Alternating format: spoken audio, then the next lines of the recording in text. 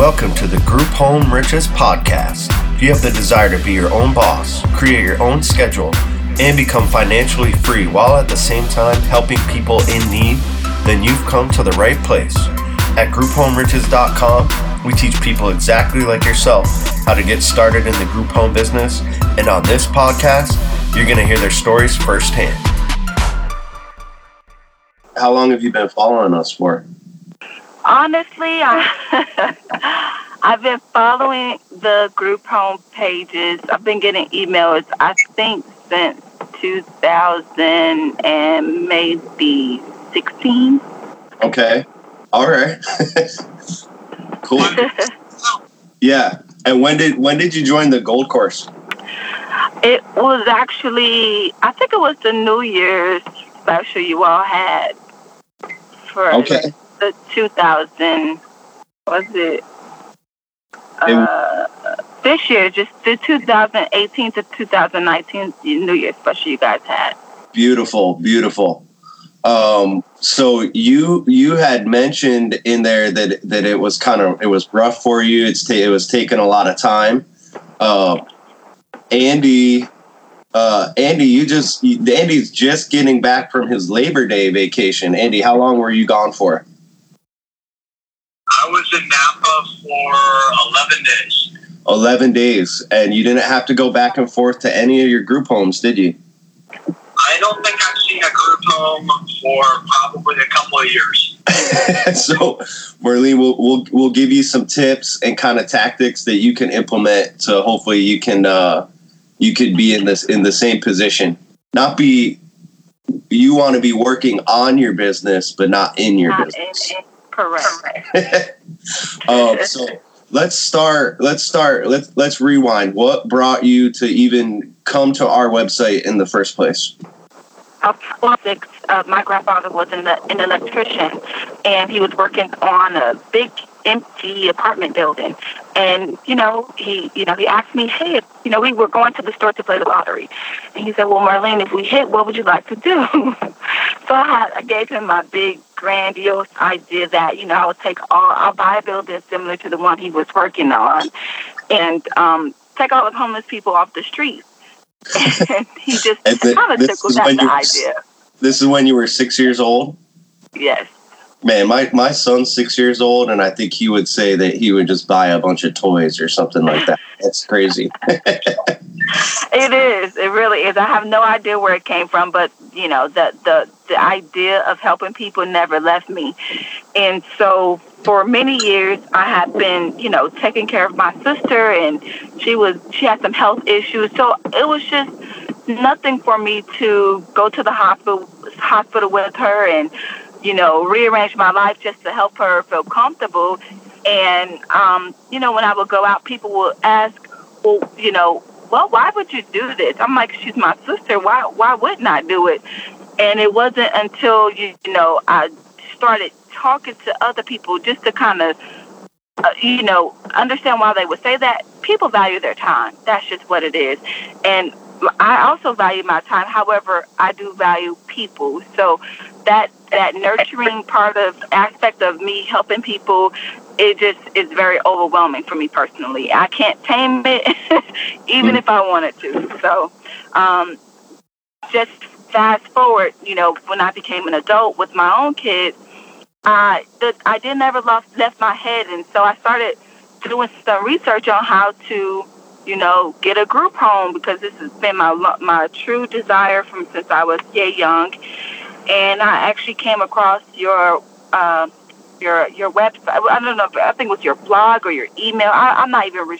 I can't even remember how I came across it. But I signed up for it, and I started getting emails back in 2016. And it took me a few years before I even took the leap to even make a step in that direction.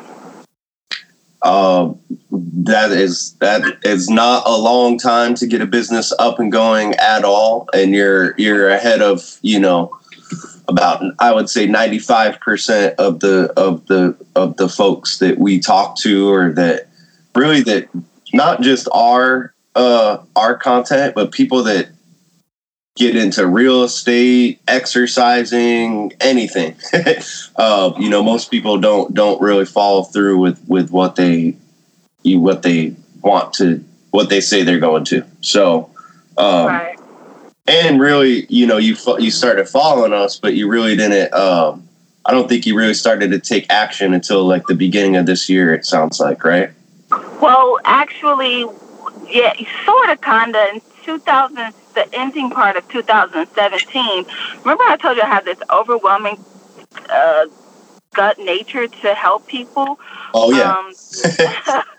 I actually met a guy. We moved pretty fast, and before you know it, remember I told you my sister had been with me all these years, and so I was in my head trying to think of a plan to try and help her and figure out what I can do. And so I found out about tax liens, and honestly, that's kind of what set it off, because I was like, how can I help my sister but still separate myself and start my own family, but at the same time still help her? So I came across tax liens, and with digging into tax liens, again, simultaneously looking into group homes, that's how I found you guys. And it went from tax liens to real estate investing, and I start learning about a process where you basically are the middleman for someone who's looking to sell and for someone who's looking to buy.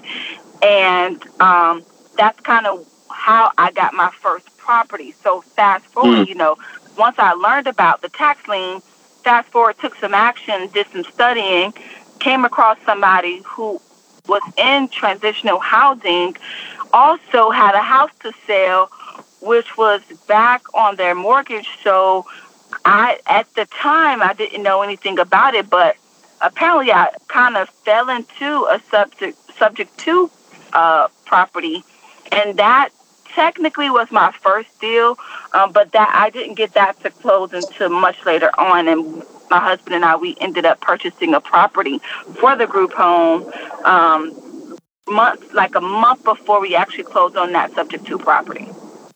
That's beautiful, and I think that is awesome. That's like the magic formula. I think is if you can if you can learn the real estate investment aspect of this, then you can you could set yourself up for life. Right. I like to compare it to like McDonald's. You've I don't know if you've heard it, but they're not necessarily in the burger business. They're in the real estate business. So correct. You can think of your group homes as the same way. If you're buying homes at a discount and renting them out, that alone has created the most millionaires out of any other business that's out there. Right. But the difference with this is you can have a cash flowing operational business running out of those homes, and at the same time you're scratching your itch of helping people that you've had since you were so it sounds like it's the perfect business for you. So and that's kind of the mindset. I come from a real estate investment background, and that's how you got into it as well, correct? Right, correct. Absolutely. I mean, it was really very similar to you. I started buying real estate, and then I kept reading these articles. I didn't have really a family member, but I kept reading these articles throughout really the national news, but the Dallas Morning News, all over the place, where there were people that were getting out of hospitals and they needed a place to stay. And again, very similar to you, I put two and two together.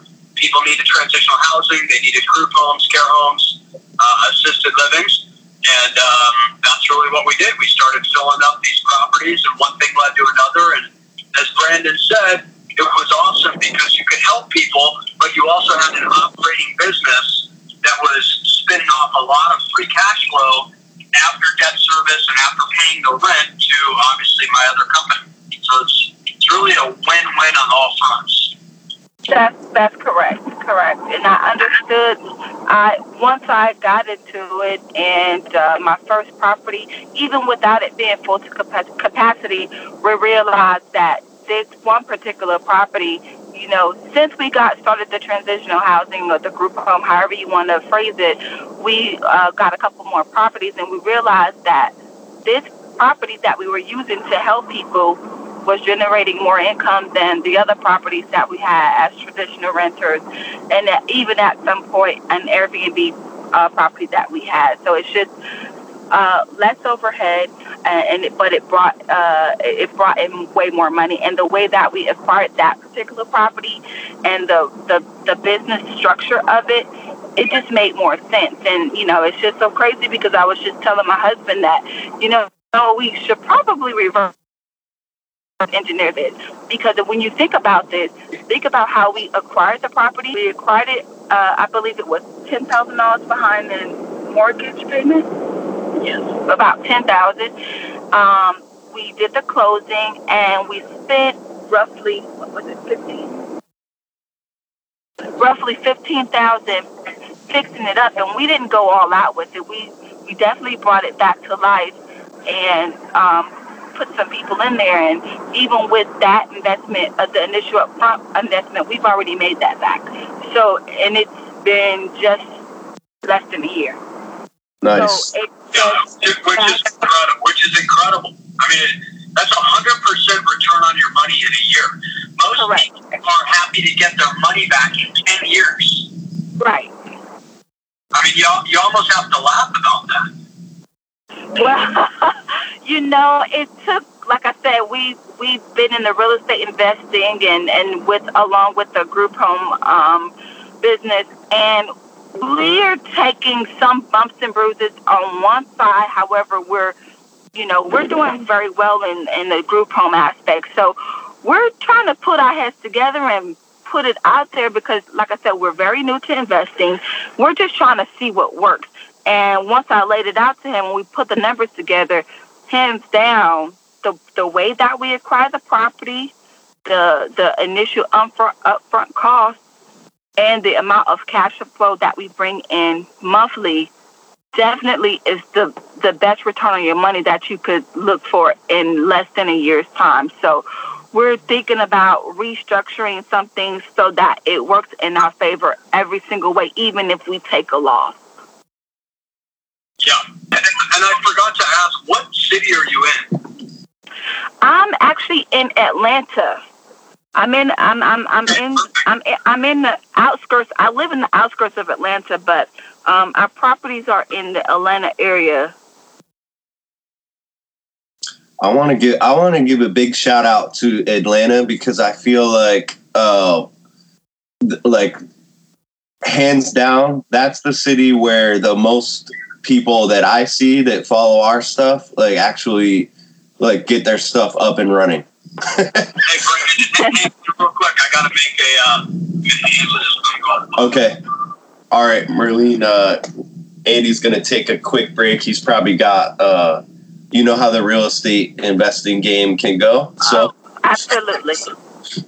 So you're in Atlanta. How many properties do you guys have? Not group homes, but actual you have rental properties, or what's that? Right. Yes, we have 1, 2, 3.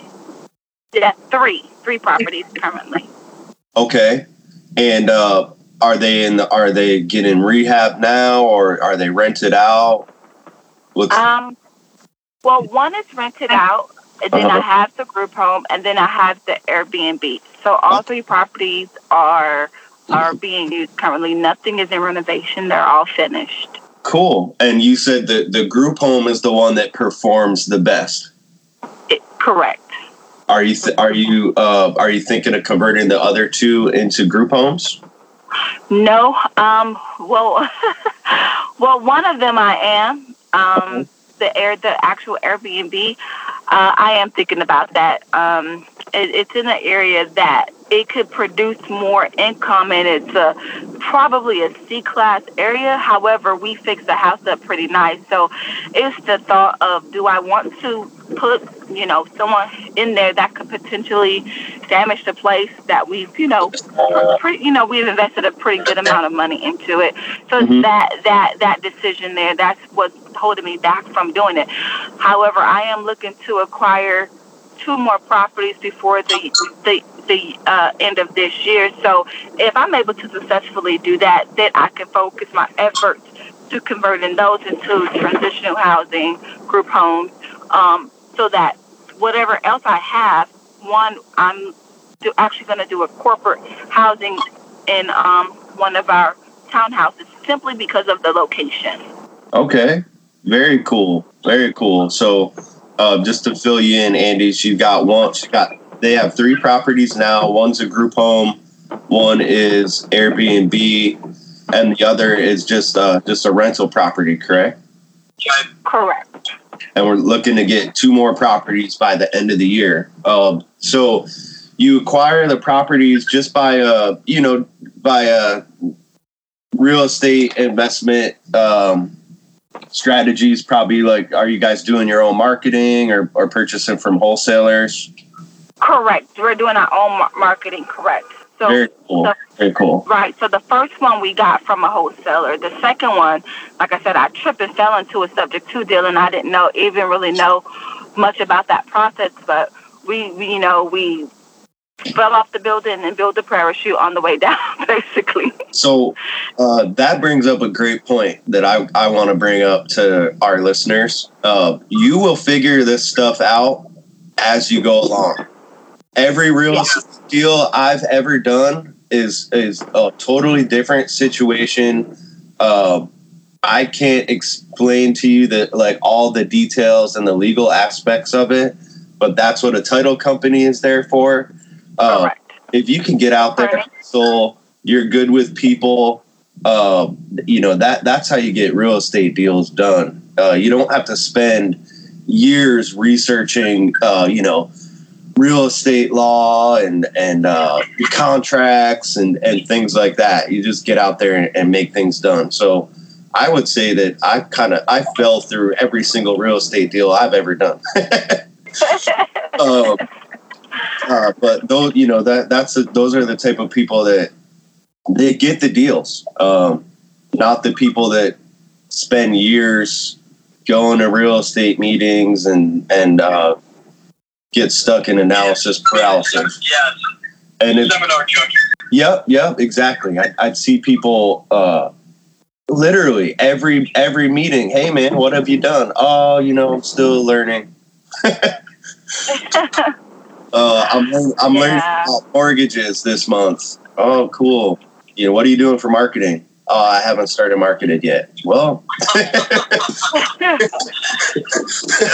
exactly how it works. Yeah. So for everyone listening out there, even if you don't want to do the real estate end of it, apply that same strategy to your group home business.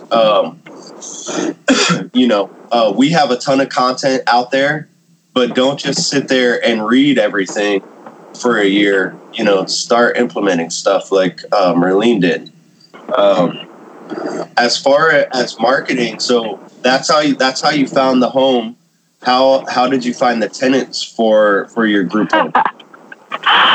Well, so I have to just kind of tell you this, Brandon.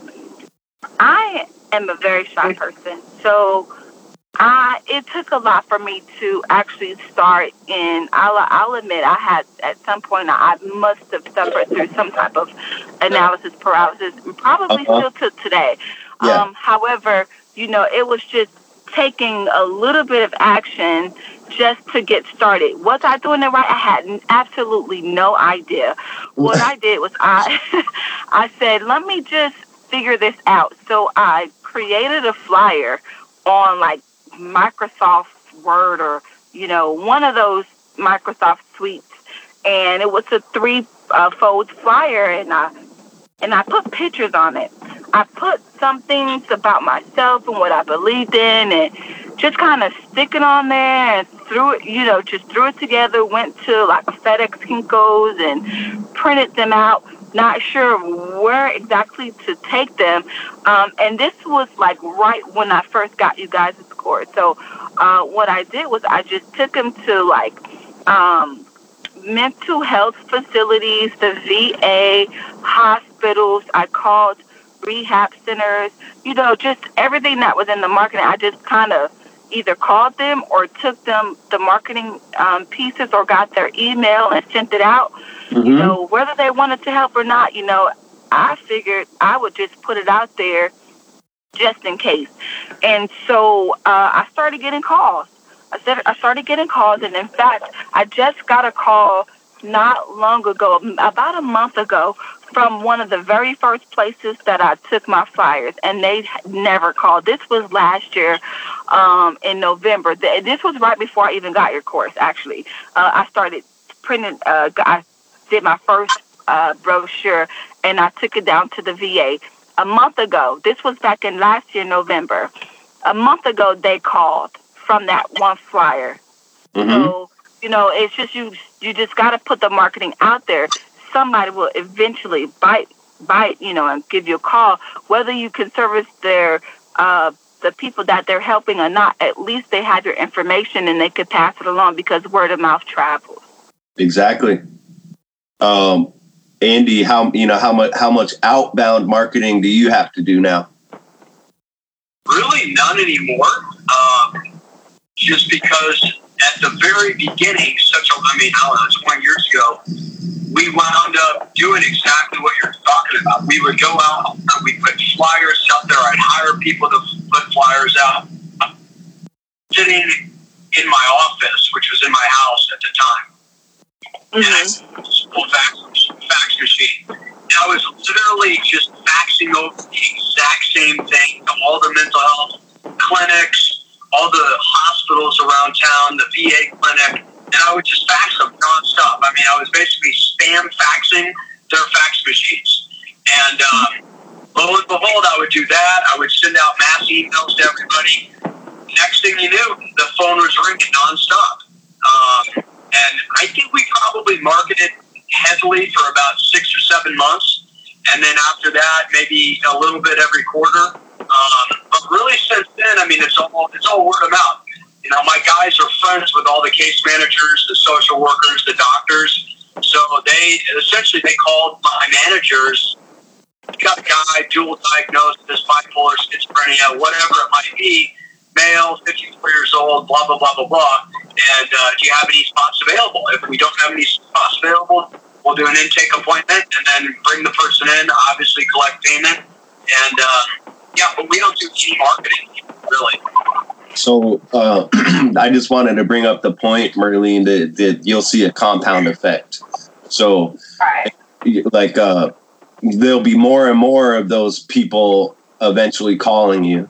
And eventually it'll just be, you'll get referrals and word of mouth marketing. And you have your website already, correct?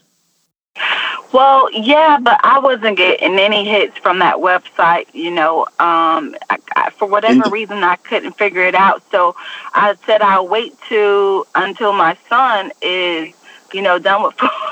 Look, I'm looking to recruit my son to do some things because he's reaping the benefits. So I said once he's done with high school football, and I think he has track after that, he's going to sit down for a couple of days and figure out how to do the SEO, and so I could set it back up. So he'll be able to run that for me. And if he can run that for me, I can give him a small kickback because he's already getting a huge kickback now, just by being my son. I figured I'll teach him, how to, do something for money so that when he goes off to college, if someone needs help similar to me, he'll already have that knowledge and he can earn a few dollars while he's away at college. So my mindset is to just make sure he's able to be sustain his own little things while I can do the big things. So if I could successfully do that, then I'll feel accomplished as a parent. Now, how well that work out? Let's just pray, okay? That's a beautiful thing right there. Let me grab this real quick again. I'll be right back. Okay. With the website, I wanted to bring up, right now, it's something that, what do you think those social workers are doing when they get an email or a flyer on their end? They're probably doing a little bit of research on you, correct? Well, no, honestly, I have no idea. So what happened was, my first set of flyers that were already out there didn't have anything on it. And actually, they didn't have anything on it. And I'm still getting calls from them. So maybe it works, maybe they don't. But at some point, I plan on structuring it a little bit different. I just wanted to make sure that I can get it up and running and going and sustain itself. So my biggest thing is to structure this whole business so that I could be less hands-on. Then that's the goal here. That's what we'll get it. We'll get into that when Andy comes back. I think he had another phone call. We'll talk about kind of how he structures his business. You heard him mention his managers. Right. He literally he doesn't have to do any day-to-day activities for his group homes, like if he doesn't want to. He's shown me. We've gone around and he showed me his group homes and things like that. But other than that, I don't think he's actually even stepped foot in them in a long time. Wow. So we'll get into that in a little bit. I wanted to mention that website, though. That'll be part of the compound effect. So once you drive traffic, manually with your outbound marketing to that website, people start to go to it. You'll start to rank higher. Eventually, you'll start getting calls from that website. And that's kind of Andy's main resource for leads at this point are the websites. So the website's huge, and if I can, and sorry about that, I had to answer that real quick. No worries. The last one, but it's very interesting the way that Google really has everything structured. You almost have to look at your website like a business. So most businesses, you're not going to get your money back for about 4 or 5 years, give or take. So Google, the minute you put your website up, they're not going to just start sending you traffic. Obviously, it does need to be SEO optimized and everything else, but you're really not going to see, to Brandon's point, that compound effect until typically around month 7 or 8. And obviously, the more stuff that you have on your website, the better. The more people that are coming to your website, the better.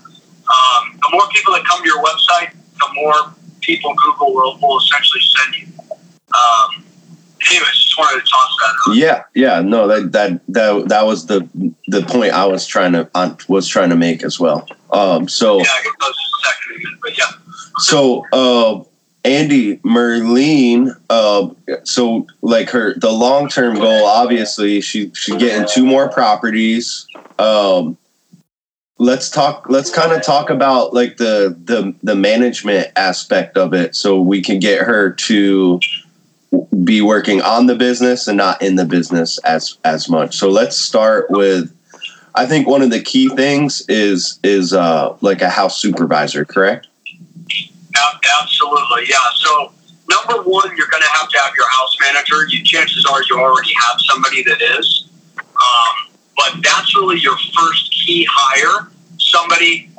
And what we do is we'll typically take somebody that is, either high functioning but lazy, and they just don't want to go to work, but they're more than happy to be, the man or woman of the house. And oftentimes they're sitting around, they're eating, they're playing video games, but they're monitoring everybody, and they're making sure everybody is doing their house chores. So that really is the first key hire that you can make. And then the second person, after you get a couple of these things up and going, the second most important person to hire is going to be, sorry, everybody's texting me, and that's in my car. The second most important hire to make is really going to be your overall general manager. So you're going to have your general manager that's going to oversee all of your house managers. So It's pretty simple. Yeah. But that's you right now. You're probably wearing both of those hats at the moment, correct? Yeah, so I'll tell you just a little bit of how I did it. So what I did was initially I had my first tenant. I somewhat made her feel special, and I charged her a reduced amount. And she was basically, that person who didn't want to do anything and just sat around and did nothing but watch TV. Sat on the sofa. She was like a couch potato. And she basically would just come back and tell me what was going on. But that didn't work out well after some point. So she ended up leaving. So I didn't know what to do. So what I did was I just put whoever was, the rest of the people, I filled up the rooms. And what I did was I just asked one person, hey, just talk to me, let me know. The thing about it is the communication and how you make people feel. I saw that, when I treated someone really, really well, I treated everybody good, but if I gave a little bit of special attention to that one person, like I'll say, hey, I'll do this one special thing, meaning like I'll buy food. You like to cook? Let me get you some stuff that you like.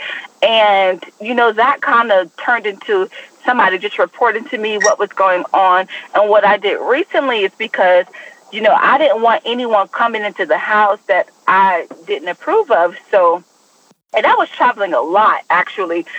We went to Jordan, Hawaii. We went to quite a few vacations, and it's like, what? I can't let people think that they could run over me because I'm not here. They know that I'm not here. So I recently, just about 2 weeks ago, implemented 2 cameras into the house, one into the kitchen and one into the garage. So I basically said, hey, I'm going to be watching you come in and out the house. So don't go in and out. Don't allow anyone in here that's not supposed to be in here. And it was like, the camera was like, they were all talking like, oh, she's not supposed to do that, blah, blah, blah. But ultimately, it just seemed like everyone got in line to do what was asked of them. And so I got more of a response by just putting the cameras in, even though I hardly even monitor the cameras. It just changed the whole dynamic of the house. It's the psychological aspect that they know. It's just like a red light, the red light cameras, same thing. Right, exactly. So that's what I've been kind of using. So my goal, like I said, was to get 2 more houses. And once I do that, fill it up, then I could hire somebody, hopefully someone in my family who needs a job, to kind of go around to the different places and watch it for me. While, mainly when I'm out of town, but more so just to pop in and let people know that, let the tenants know, hey, you're not going to have a free all here. There is someone who's actually managing this place. So, and it makes them feel good too, in a sense. It's like at first it scares them, but then it made it feel like, oh, she really cares about us. She's protecting us, making sure no one comes inside. I treat them very well. Just to put it to the bottom line, I treat them very well, and I treat them with respect. So that's kind of why I get the outcome that I get, because it's been a change in the demographic that I've gotten to the houses too. I learned that women are not okay. I'm not okay with having women. I'd rather have older men. So that works in my favor. It just works better for my personality, or whatever the case is. It just works better for me. So you get it already. Yeah, I mean, I do. I don't know how, but I get it. And that approach, not being mean, but being stern is right. That's key for just property management in general. Yeah. Yeah, I'm a woman. I'm fairly small, and I do have a very soft-spoken voice, and I'm very lenient. However, I do have my non-negotiables, and I will stick to that. And that's kind of what's been able to allow me to get to where I'm at, because whatever I'm not going to negotiate about, I'm just not going to do it, and it's not going to be a fit. So I think people see that, hey, Merlene she's not going to go for that. If you try it, she's going to stop you immediately. And that's just basically what I do. Yeah.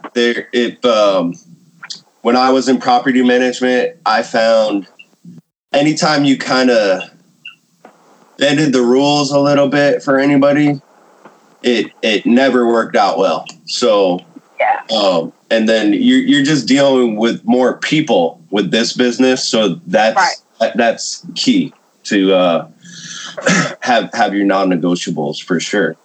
And you're using the licensing agreement, correct? Yeah, I'm using that. However, I did have an incident with a tenant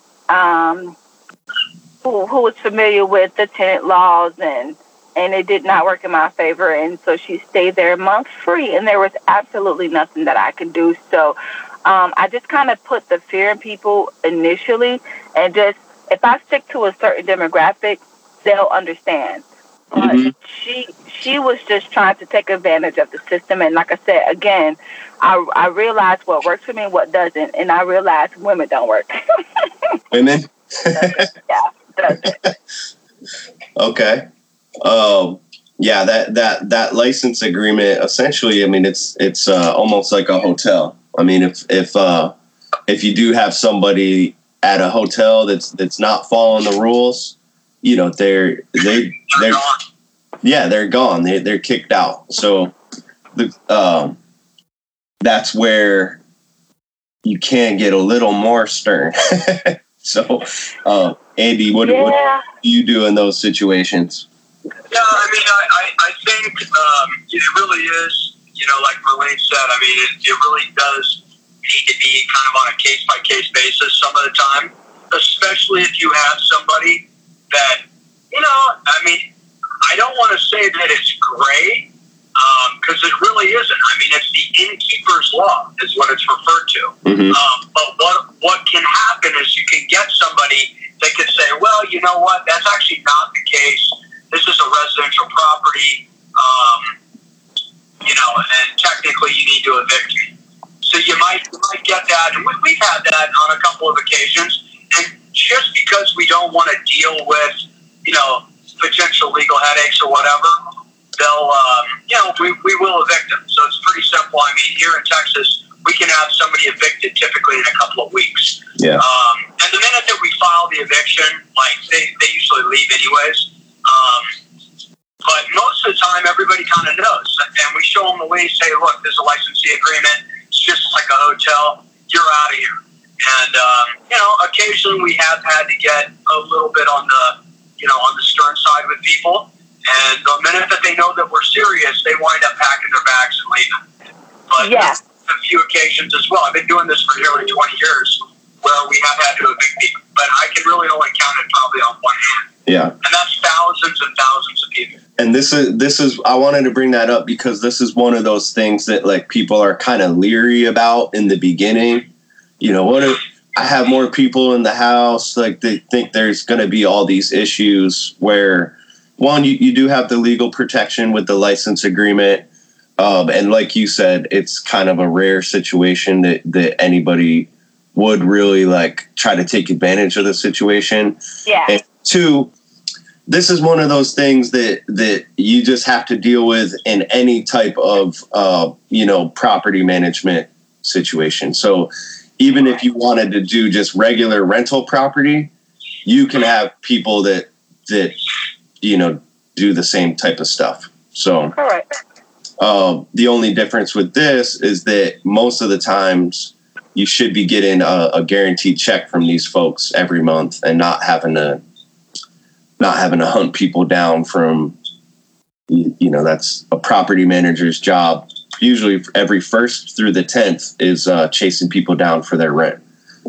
Oh man, look, I'm learning what to deal with and what not to deal with. I'm still dealing with that, but for the most part, people know if you don't pay me, you're not gonna have this room. So again, it's a really nice house. It's a fairly big house, and you know, the way that I set it up is like you feel at home.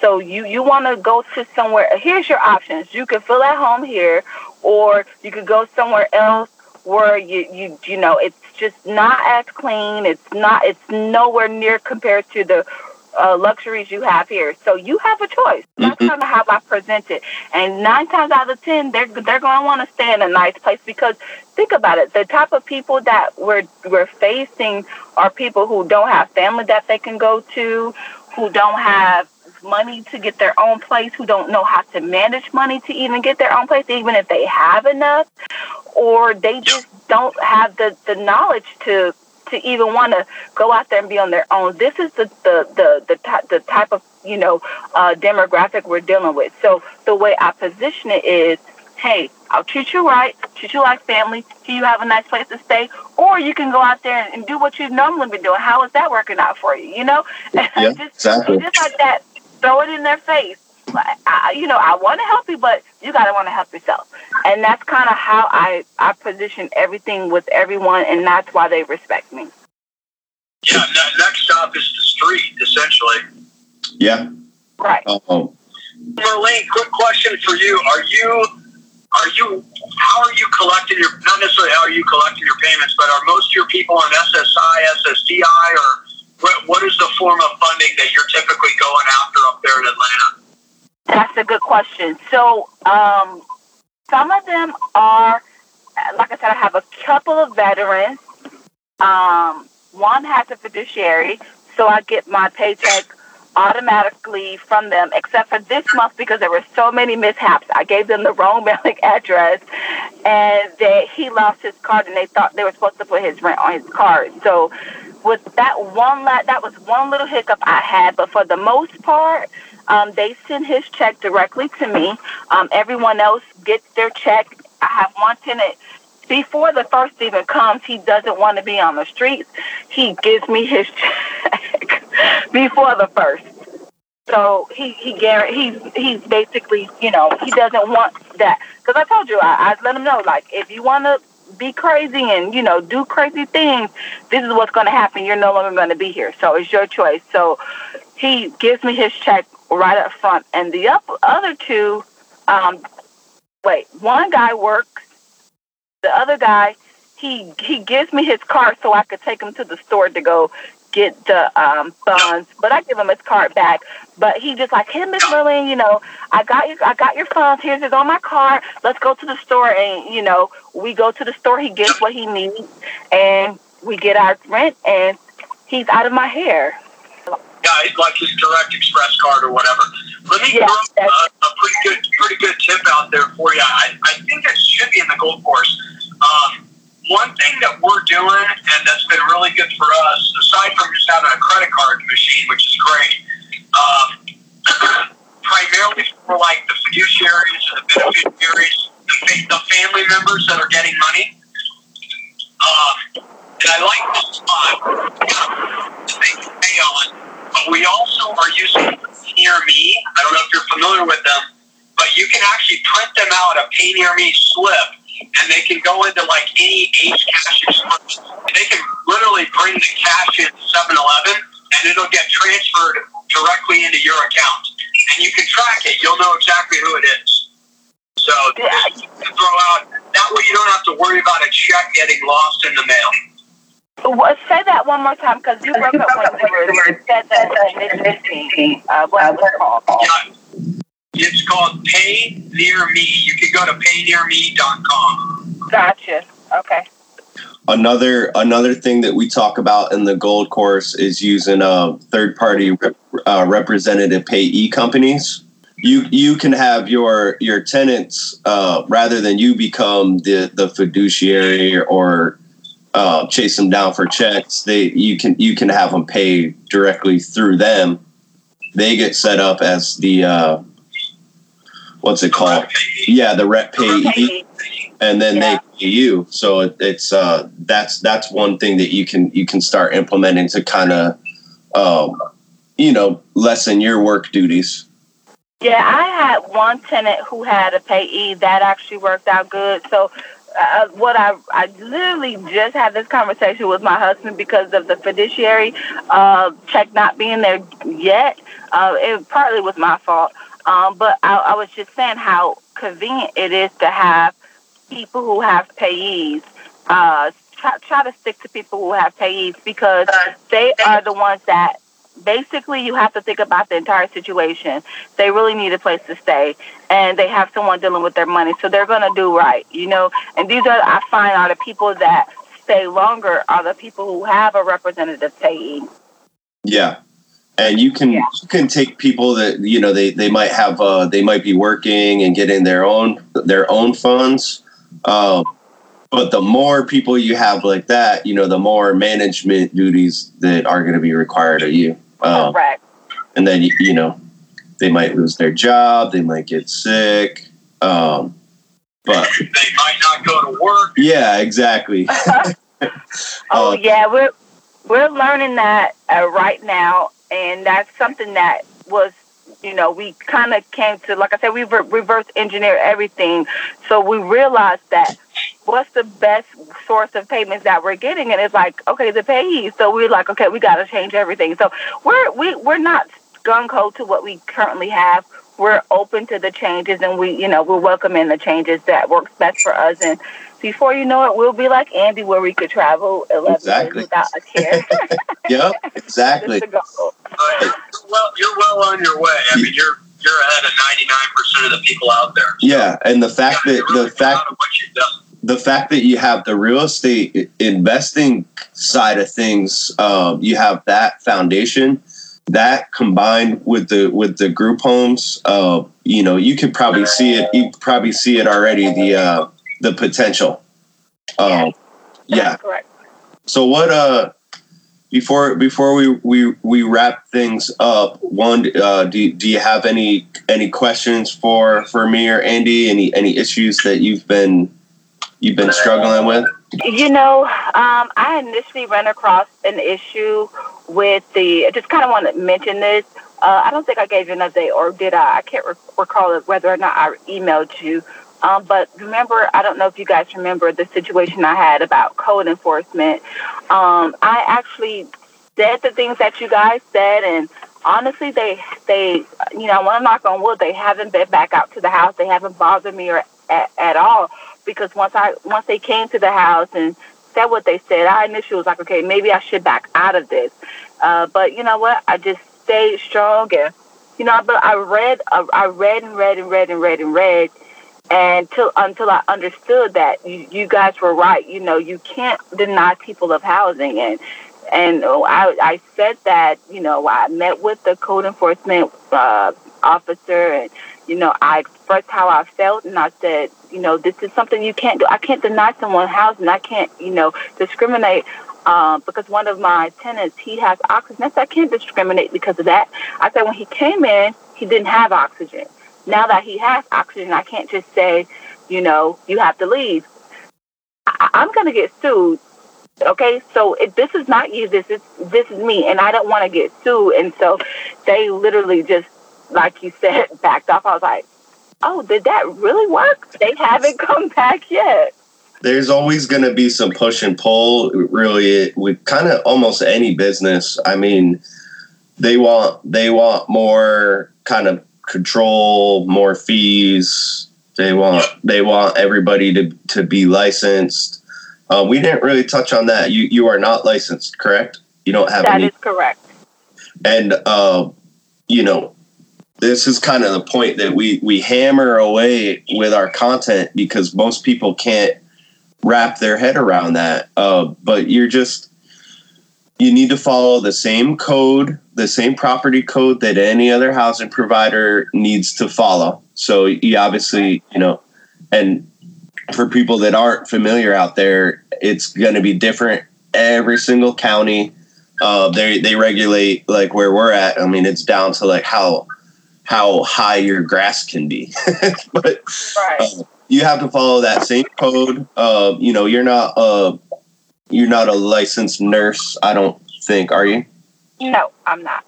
So you can't perform any activities that require a license that you're not licensed to do, which you're not doing. And if you do get people that need licensed care, you don't need to turn them away. You can use you can outsource that to third party home health companies, which is what Andy does to this day.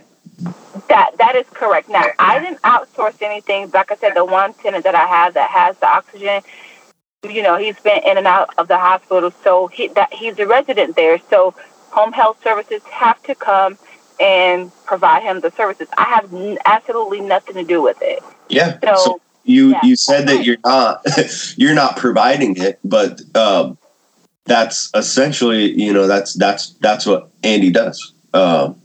That's the model in a nutshell. It's really simple. That's it. So, I mean, I like to tell people, like, imagine if you're just renting a spare bedroom to somebody, and that person just happens to need oxygen. What, are you going to go to nursing school to rent that room out to them, or are you going to ask permission from the government? No, you just rent the room to them, and if they need nursing, here's a number if you need it. Sometimes we'll make a call for them if they need it, but that's a license is not required out there. That's correct. And gentlemen.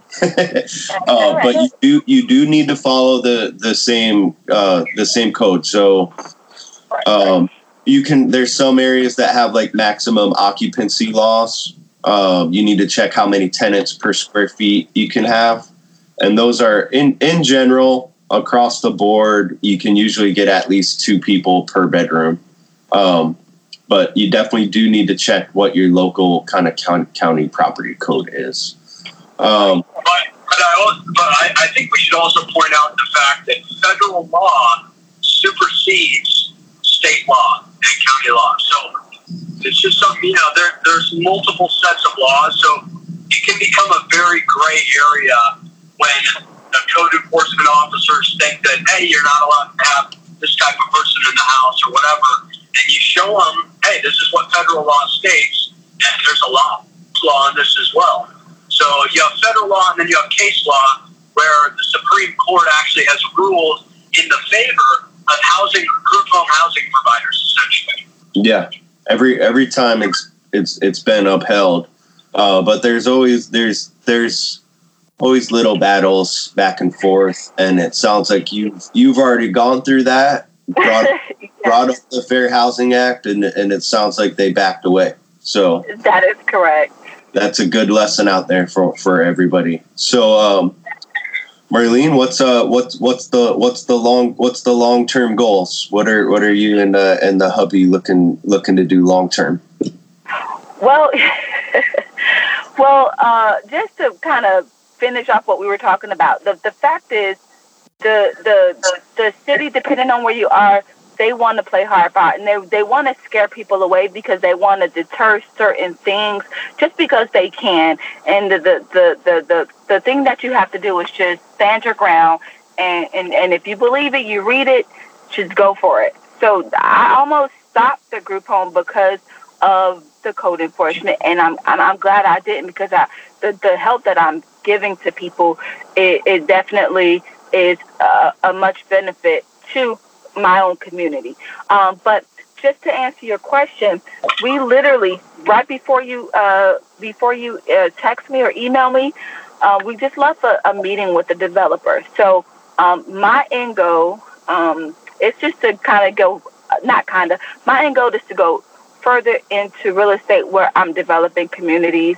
I go back and forth whether or not I want to develop a community of like group homes and have it centrally located. So like I can have a row full of homes, and then one building that I own that gives them entertainment, just kind of be a catch-all for that demographic that I'm trying to reach. If I can do that, that would be, I feel like, I've lived my life the way that I was sent here to do.